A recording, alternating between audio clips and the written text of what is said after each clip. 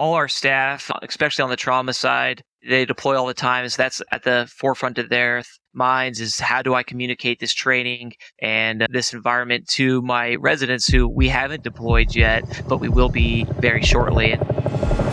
Welcome to War Docs, the military medicine podcast.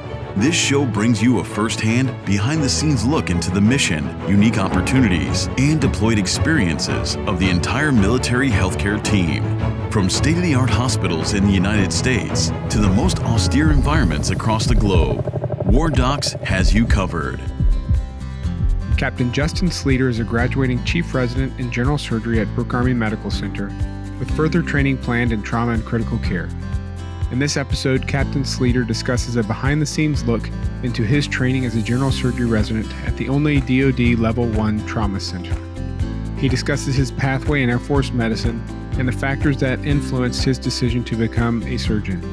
I'm your host, Dr. Wayne Causey, active duty vascular surgeon, and hosting with me is Dr. Kevin Canary, active duty vascular surgeon.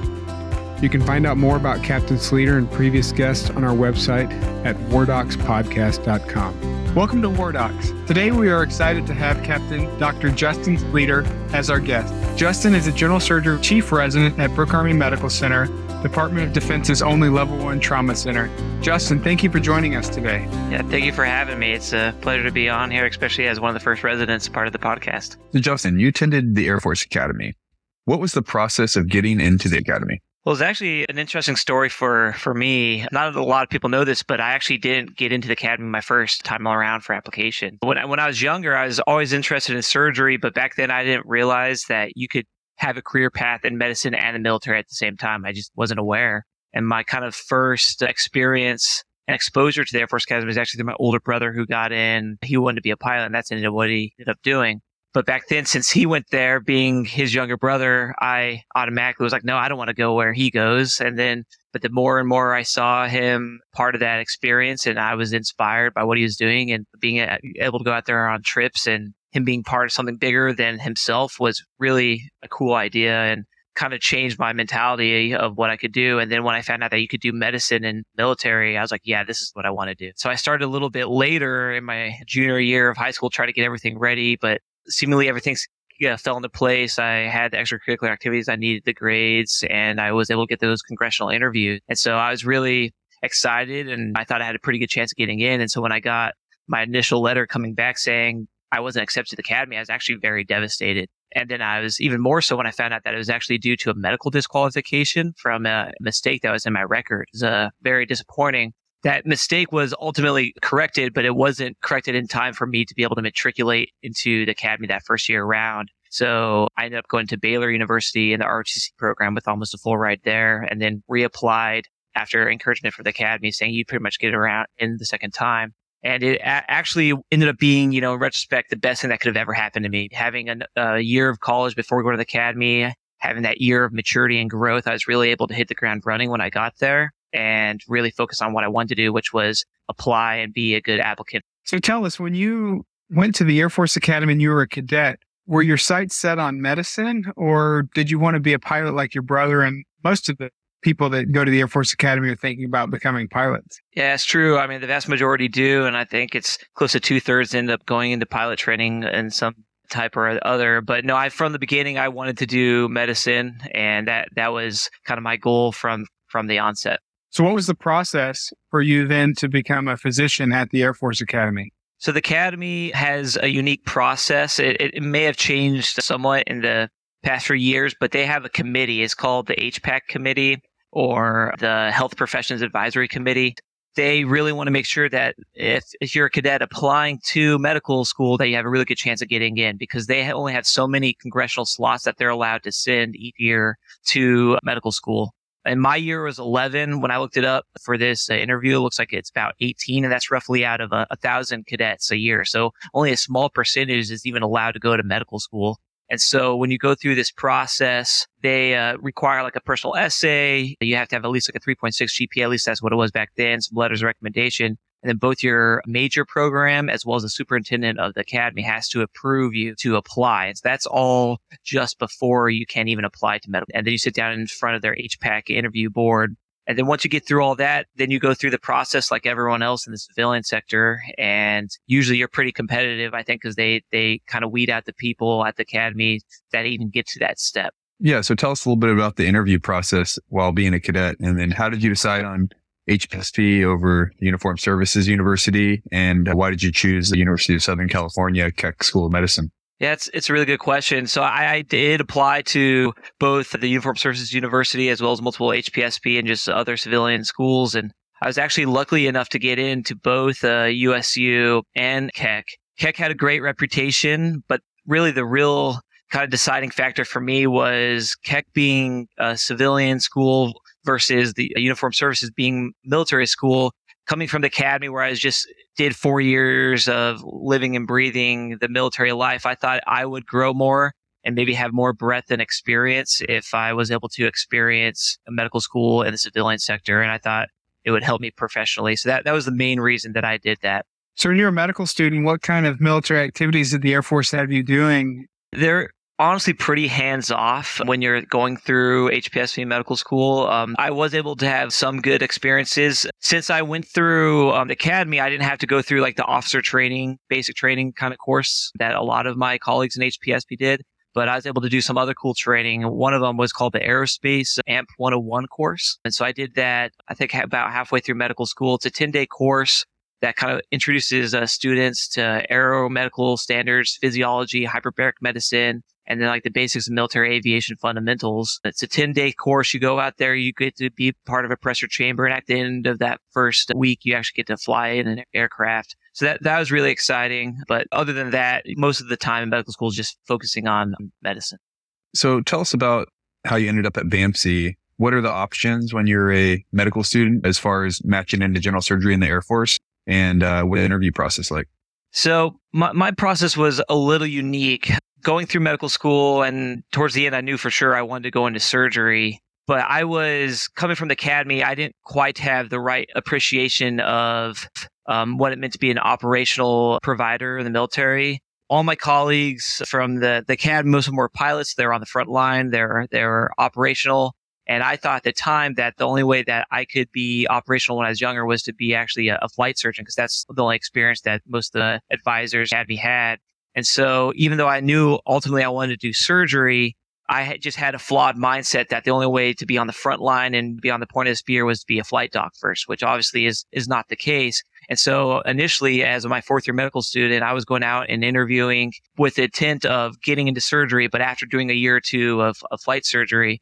And so the process for me was a little bit different. I went up to Travis Air Force Base, and then obviously I as fourth year rotated at Brooke Army Medical Center. Is really the advisors at BAMC that really showed me kind of the mistake in what I was thinking. And the main kind of mentor for that was Dr. Proper, one of the vascular surgeons at the time here, and the chief residents. And so then when I found out that I actually know as a surgeon, that's the way to be operational. That's the way to be on the front line taking care of the men and women. And since surgery was what I wanted to do, that's kind of when I flipped kind of those goals and applied straight just for surgery here. And given the mentorship I had here, it was an easy selection for me to rank BAMC. Well, thank goodness Dr. Proper convinced you to become a general surgeon, because you're so good at it. Tell us what it was like that first year when you were an intern. Take us through kind of what is a general surgery intern do, so that our audience can understand the training process of becoming a surgeon. Well, nothing really can prepare you for that first year. You had this fire hose of knowledge in medical school, but that was all book knowledge and smarts, and you're not really applying it to patients. And that first year, you're really expected now. You're the first line of defense and taking care of all these patients on the floor. You have to learn how to multitask really well and really triage who's sick and who's not sick, and when do I elevate and get help. And those are all things that is challenging, I think, for anyone. So your main job as an intern is you're going to be rounding on your patients. You're going to be seeing them, taking care of them, putting in the orders, writing the notes, trying to get to the operating room when you can. And then on call, at BAMC, being the level 1 trauma center we are, there's 60 to 80 inpatients at a time between all the general surgery services, vascular surgery, and trauma, that you're the first doctor that's responsible for them. And so back when I was an intern, things have changed a little bit different, but we used to do kind of a night system. And so I was the first intern starting in July to be on nights for a month straight. That was very challenging for me. And there's a lot of weight that I didn't think was going to be as difficult as it was, but it was very challenging. So as you progress up, there's a position called Surgeon of the Day, commonly called the SOD. It's probably one of the busiest jobs in the hospital, especially when you're at a level 1 trauma center. It's also the same name given to the postgraduate year 2 and 3 clinical years at most hospitals. So tell us about the position of the SOD and what that entails. Yeah, definitely. It's kind of funny. We actually have a picture that floats around the resident room that goes between different SODs. And if you can imagine what it is, it's a picture with a whole pile of blocks that are precariously being held up by a single thin small block, and that's labeled the SOD. And so that's what it can kind of feel like. What the job really entails, it's multifactorial, but you're pretty much the general surgery switchboard to some degree. So all communication from the hospital, from other services, usually goes through you first, and then you kind of have to triage where that needs to go and how that get taken care of.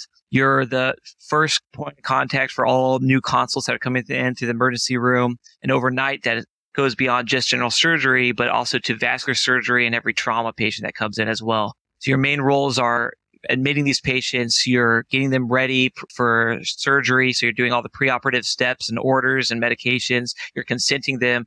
And then at the same time, you're responsible to actually start learning how to operate really a lot of years. And so you're trying to be in the OR. In terms of traumas, you're the bedside assist, you're doing the trauma bay procedures. And then on top of all that, you're the first resident that's responsible that the interns are doing their job too. So it can be a lot of weight kind of on that position, but it's a lot of growth and probably one of the most important jobs in the hospital. Yeah, I think one of the biggest things that I found was that your pager as an intern is going off constantly by questions from nurses on the wards in the ICU. And you're excited to finally hand that off, only to find that you have a pager that is now being paged even more frequently by emergency rooms and people with consults around the hospital. They're even more complex than the questions the nurses. Is that sort of what your experience was? That's exactly what it is. Yeah, you may trade off maybe a few less pages, but they're going to be more complex. You have to think a lot more. They challenge you more, and a lot more work is involved with them. So after you did that year, you did what most general surgery residents in the military do, whether that's the Army, Air Force, and even the Navy, and that's doing a research year. So the timing may differ, but typically between either second and third or third and fourth year, people do a year of research. You did yours at the Air Med Lab in San Antonio, Texas. Can you tell us about that year and about your research? So the Air Med Lab is part of the Institution for Surgical Research connected to BAMC, and it is a decent-sized lab. The main focus of the lab was on new innovations in the field of reconstruction and kind of battlefield wounds. How can we optimize these things and do a translational approach from animal models to humans, I thought. And so in that year, there was like two main big projects that I was part of. One was a bone model project that the thought is with devastating bone injuries from blast injuries or whatever they are, you can have a huge defect in these extremities that can be very challenging to heal and to heal with good function. So what our lab was trying to work using a swine or a pig model and using their fibula as a live tissue model was to create this hydrogel carrier. It's pretty much this porous scaffold that we infuse with nanoparticles that could deliver cytokines such as TGF-beta1, which are just really cell receptors that help with decreasing inflammation and hopefully making the strength and the growth of the bone come back better. And so then we would put the scaffoldings into these bony defects. And then after a few months of the pigs kind of healing with that, taking a look at our product, and we really did find that we had increased bone growth at 1 month, less inflammation, and no ectopic bone growth, which can be a big problem with these devastating. We did some other projects as well that were kind of in the younger ages in the same kind of thread. One was a limb preservation one. And with blast injury, sometimes it might not just be a bone injury, but you can potentially have complete loss of limb, and trying to save these limbs and salvage them very challenging and austere environment when you don't have a vascular surgeon or an orthopedic surgeon on hand right away that could do a complex limb salvage surgery. So the idea was, how can I take this limb that might have been traumatically separated from the patient and keep it alive longer, other than just putting on a box of ice? And so we had created this Ulysses system, which is a pain system that we actually cannulated the artery in the vein and perfused it through an oxygenated solution to try to keep it alive for up to 24 hours to be able to reimplant at a later date. So those are the kind of projects I was lucky enough to be involved with. That's a fascinating and important research. So did you get to travel for this research or any of your other projects? Yeah, definitely. I mean, that's one of the perks of this year is if you do a lot of work and you put a lot of time in, you get the benefit of being able to go to some cool places, do some cool conferences. So we were able to travel and present at the Boswick Burn Symposium, which is held annually in Maui, and got to present there and see a lot of leaders in the field there, and then to the American College of Surgeons that year. And then the following year, one of my smaller projects, I was working more involved in kind of an austere damage control and like designing a ultramobile like surgical set. And I was lucky enough to be able to go out to the Special Operations Medical Association conference and present that in Charlotte. So you definitely can travel, meet new mentors, and really kind of start seeing what you want to do with your career. So after you finish research year, you then progress to your senior years of being a general surgery resident. Can you take us through a typical day with you being a chief resident in general surgery? We kind of split the chief resident role. You kind of transition as a fourth year, and then you truly roll into a chief as a fifth year. I think this is, in my mind, the toughest year of growth and responsibility for us, and at least in our program. And those younger years, as you're kind of coming through, they can be slightly awkward because you go from having less or more autonomy depending on what rotation you're on. But finally, as you roll into becoming chief, you truly start getting autonomy in terms of patient care, both on the floor, but also more importantly in the operating room. And it's the first time where you don't have a senior level resident that you can really look up to or get guidance from. And so you're doing much more of an apprenticeship role with the staff at that level, and you're engaged much more with the staff. And so I really think you learn a lot more from those experiences. It's more of a make or break year. In terms of the structure of kind of being a chief, it can change from year to year in terms of what rotations you're on. But really, the goal is to have a longer period of time where you're in charge of one rotation. And so they go to being about 10 weeks where you're really the chief of that rotation. And the goal of that final year is to transition to being a staff. And so it's more of a leadership role. Teaching becomes a much bigger priority, and learning to become a surgical educator and really making sure that you're now no longer learning a procedure for the first time, but really trying to master it and now teach it to those below you. Can you tell us a little bit about what it's like being in the trauma bay at BAMC, Chief?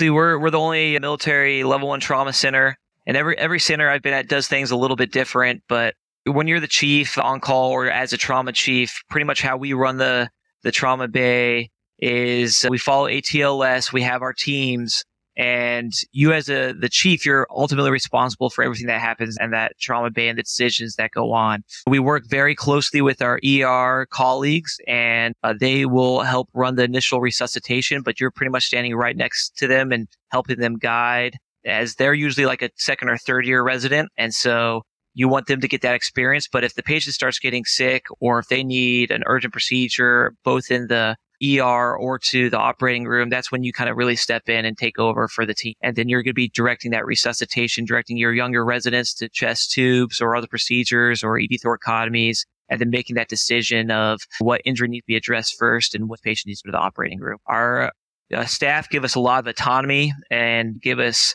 all the skills and all the tools we need to succeed, but it makes it a very rewarding experience.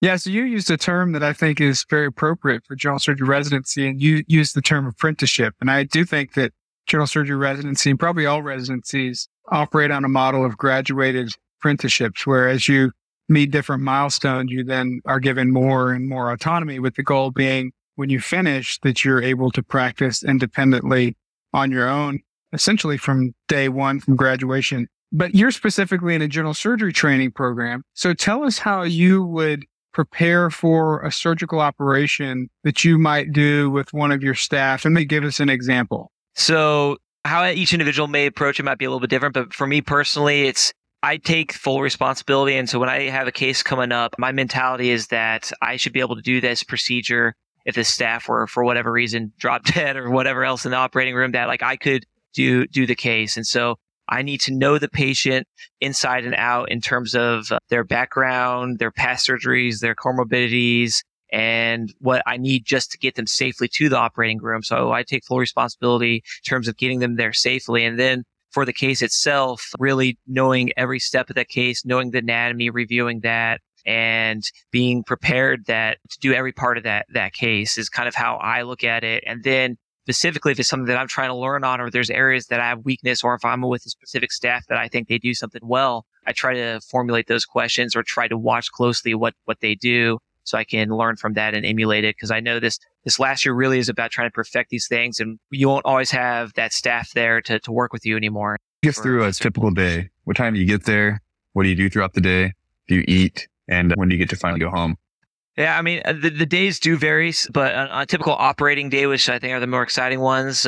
So I try to actually work out in the morning because as a chief, I have a little bit more time. So I'll usually wake up around 5 in the morning and try to get in like a 20, 30-minute workout in. Try to get to the hospital a little bit before 6. How early I get depends on how many inpatients I have on the team, but then I'll meet up with my junior residents and my interns. We'll go see the patients. We'll start putting plans in, taking care of them. I'll staff those plans with my attendings all before academics, which we have around 7. And then getting prepared for the operating room, which cases start at 7:30, 3 to 4 cases a day on average on our operating days. And we'll take care of our patients, operate, have fun, discharge or admit them as appropriate. And then really you try to eat between cases when you can, and sometimes it's just a snack, but you're there to take care of the patients. You're there until the work's done. And so on a typical day, that's usually probably like 5 to 6-ish, but it can be much later if the cases take longer or if you're on call. So I actually like that it's varied, and that's not the same thing every day, but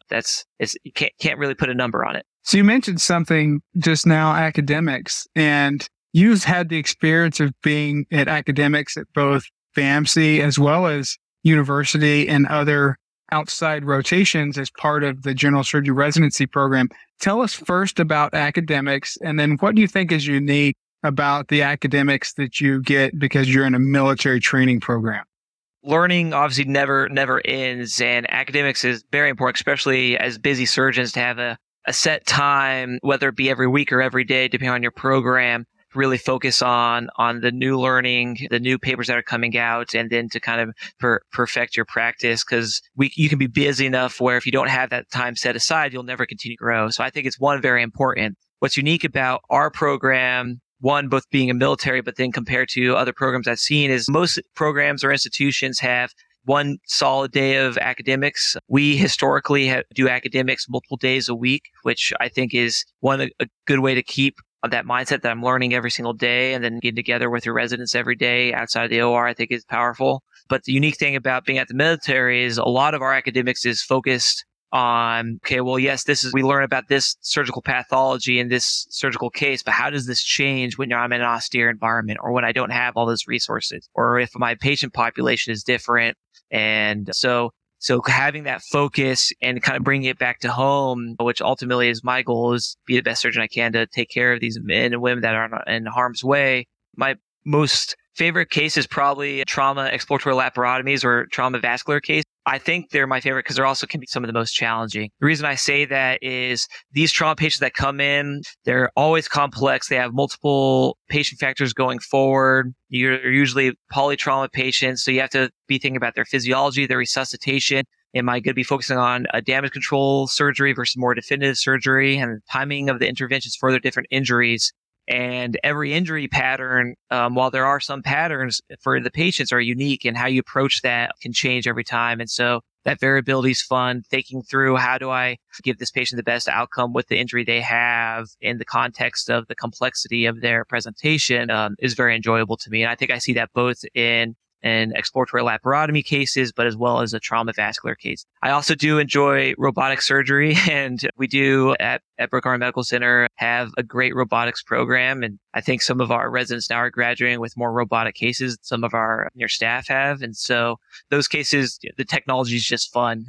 So you graduate in about 10 days. When you look back over your residency, what are 1 or 2 memorable cases that you remember from your time in residency at BAMC? There's been so many good cases. It's more of the cases when I was transitioning from a 3rd year to a 4th year, and I just had taken over as like the acute care surgery chief and the trauma chief, and really having that autonomy. And one case in particular that I can remember was a poor individual that was shot with a high caliber rifle through the abdomen, and he had devastating injuries, duodenal injuries, pancreas injuries, but like taking him from the start all the way to to the end of his care and it being my plan, my operative plan, my reconstruction plan, and then the months thereafter of taking care of him through it, that's been really memorable to me. And then seeing him when he finally got out of the hospital. We touch so many patients, thousands of patients that we deal with, but only as we kind of progress do we start getting to the point where these patients that we take care of, you were the primary person involved in their care throughout. And so that's probably one of the most memorable. So you'd mentioned that during academics, one of the things that happens is the discussion revolves to military specific items in the pathology. Do you find that to be the same case when you're doing an operation at BAMC and one of these trauma patients, that you're trying to be described at what you might have to do if you're, say, by yourself in an austere environment? Definitely. I mean, more often than not, like all our staff, especially on the trauma side, they deploy all the time. So that's at the forefront of their minds is how do I communicate this training and this environment to my residents who we haven't deployed yet, but we will be very shortly. And so most of the cases that come in, there's some discussion of, okay, well, what if you didn't have CT scanner? What if you don't even have an ultrasound? Like, how are you going to decide what you get next? Would you do damage control? Would you shunt? The different things that we talk about. I've been fortunate enough, I matched into Trauma Critical Care Fellowship actually here at Brooke Army Medical Center. So I'll be pursuing that for another 2 years. And ultimately, what I'm really interested in is trying to be on as operational as possible. And through that, I've been in touch with special forces units that do some really cool stuff in some austere places. So that's my ultimate goal, is to try to matriculate one of those. But what was your most memorable vascular surgery case? Honestly, I think the one, and I'm not saying it just because it was with you, Dr. Kazi, but it was that isolated GSW to the lower extremity injury patient that came in when I was on vascular this year. And then Patrick McCarthy was on trauma. And so being able to walk and do the case with him, so 4th year and a 5th year, and you pretty much just let us do the case from start to finish, and being able to mentor him was really cool, because normally as a chief, you're walking an intern or a 2 through, but you're kind of limited what you can do to some degree, because one, you want to do the case, but also you don't want the skill set can be different. So like being in your residence working on a case like that is more like working with a colleague. And that, I think that was a really memorable experience, and that patient did as well. So yeah, so I don't want to get you or me in trouble, but you can clarify for the audience. I scrubbed the entire case and basically looked over your shoulder and gave you some tips the whole time. Isn't that correct? Yeah, that's correct. They were very good tips, though. Good. So what would you tell someone who is thinking of pursuing a career in general surgery, military general surgery specifically? To me, I think the decision, be a military general surgeon, is really dependent on your desire to be part of the military and to serve in the armed forces. There's a lot of ways to be a surgeon. So if that's your goal, through civilian and military, they both do awesome things. But the most important thing for the military is that you really need one to serve and treat the women and men in the armed forces to be happy doing it. There's a lot of barriers and there's a lot of challenges unique to the military lifestyle and system with deployments and everything else. And so if you're not happy training and do those things, I don't think that's necessarily the right decision for you. So I think it really comes down to that initial idea of service, and service specifically in our armed forces. Yeah, that's great, Justin. Well, I just want to congratulate you again, and Kevin does as well, on your completion of general surgery residency. 6 years is a long time to train to do anything. And you have volunteered to do yet another 2 more years of training, just like we did. And in the end, I think you'll be happy for doing it. But I really do thank you for your military service, and thank you for joining us today. Dr. Kazi, it's really been a pleasure, and Dr. Kinnick, appreciate it. Thank you for listening to War Docs. We sure hope you enjoyed it. War Docs is a nonprofit organization supported by donations from listeners like you. Please follow and subscribe to our show on whatever platform you consume your podcasts, and rate and review this episode, and share the show with your contacts on social media. Find out more information about our show, our guests, and how to become a member of Team War Docs on wardocspodcast.com. Thank you for your support. If you like war stories and medical drama, War Docs has you covered. Spread the word.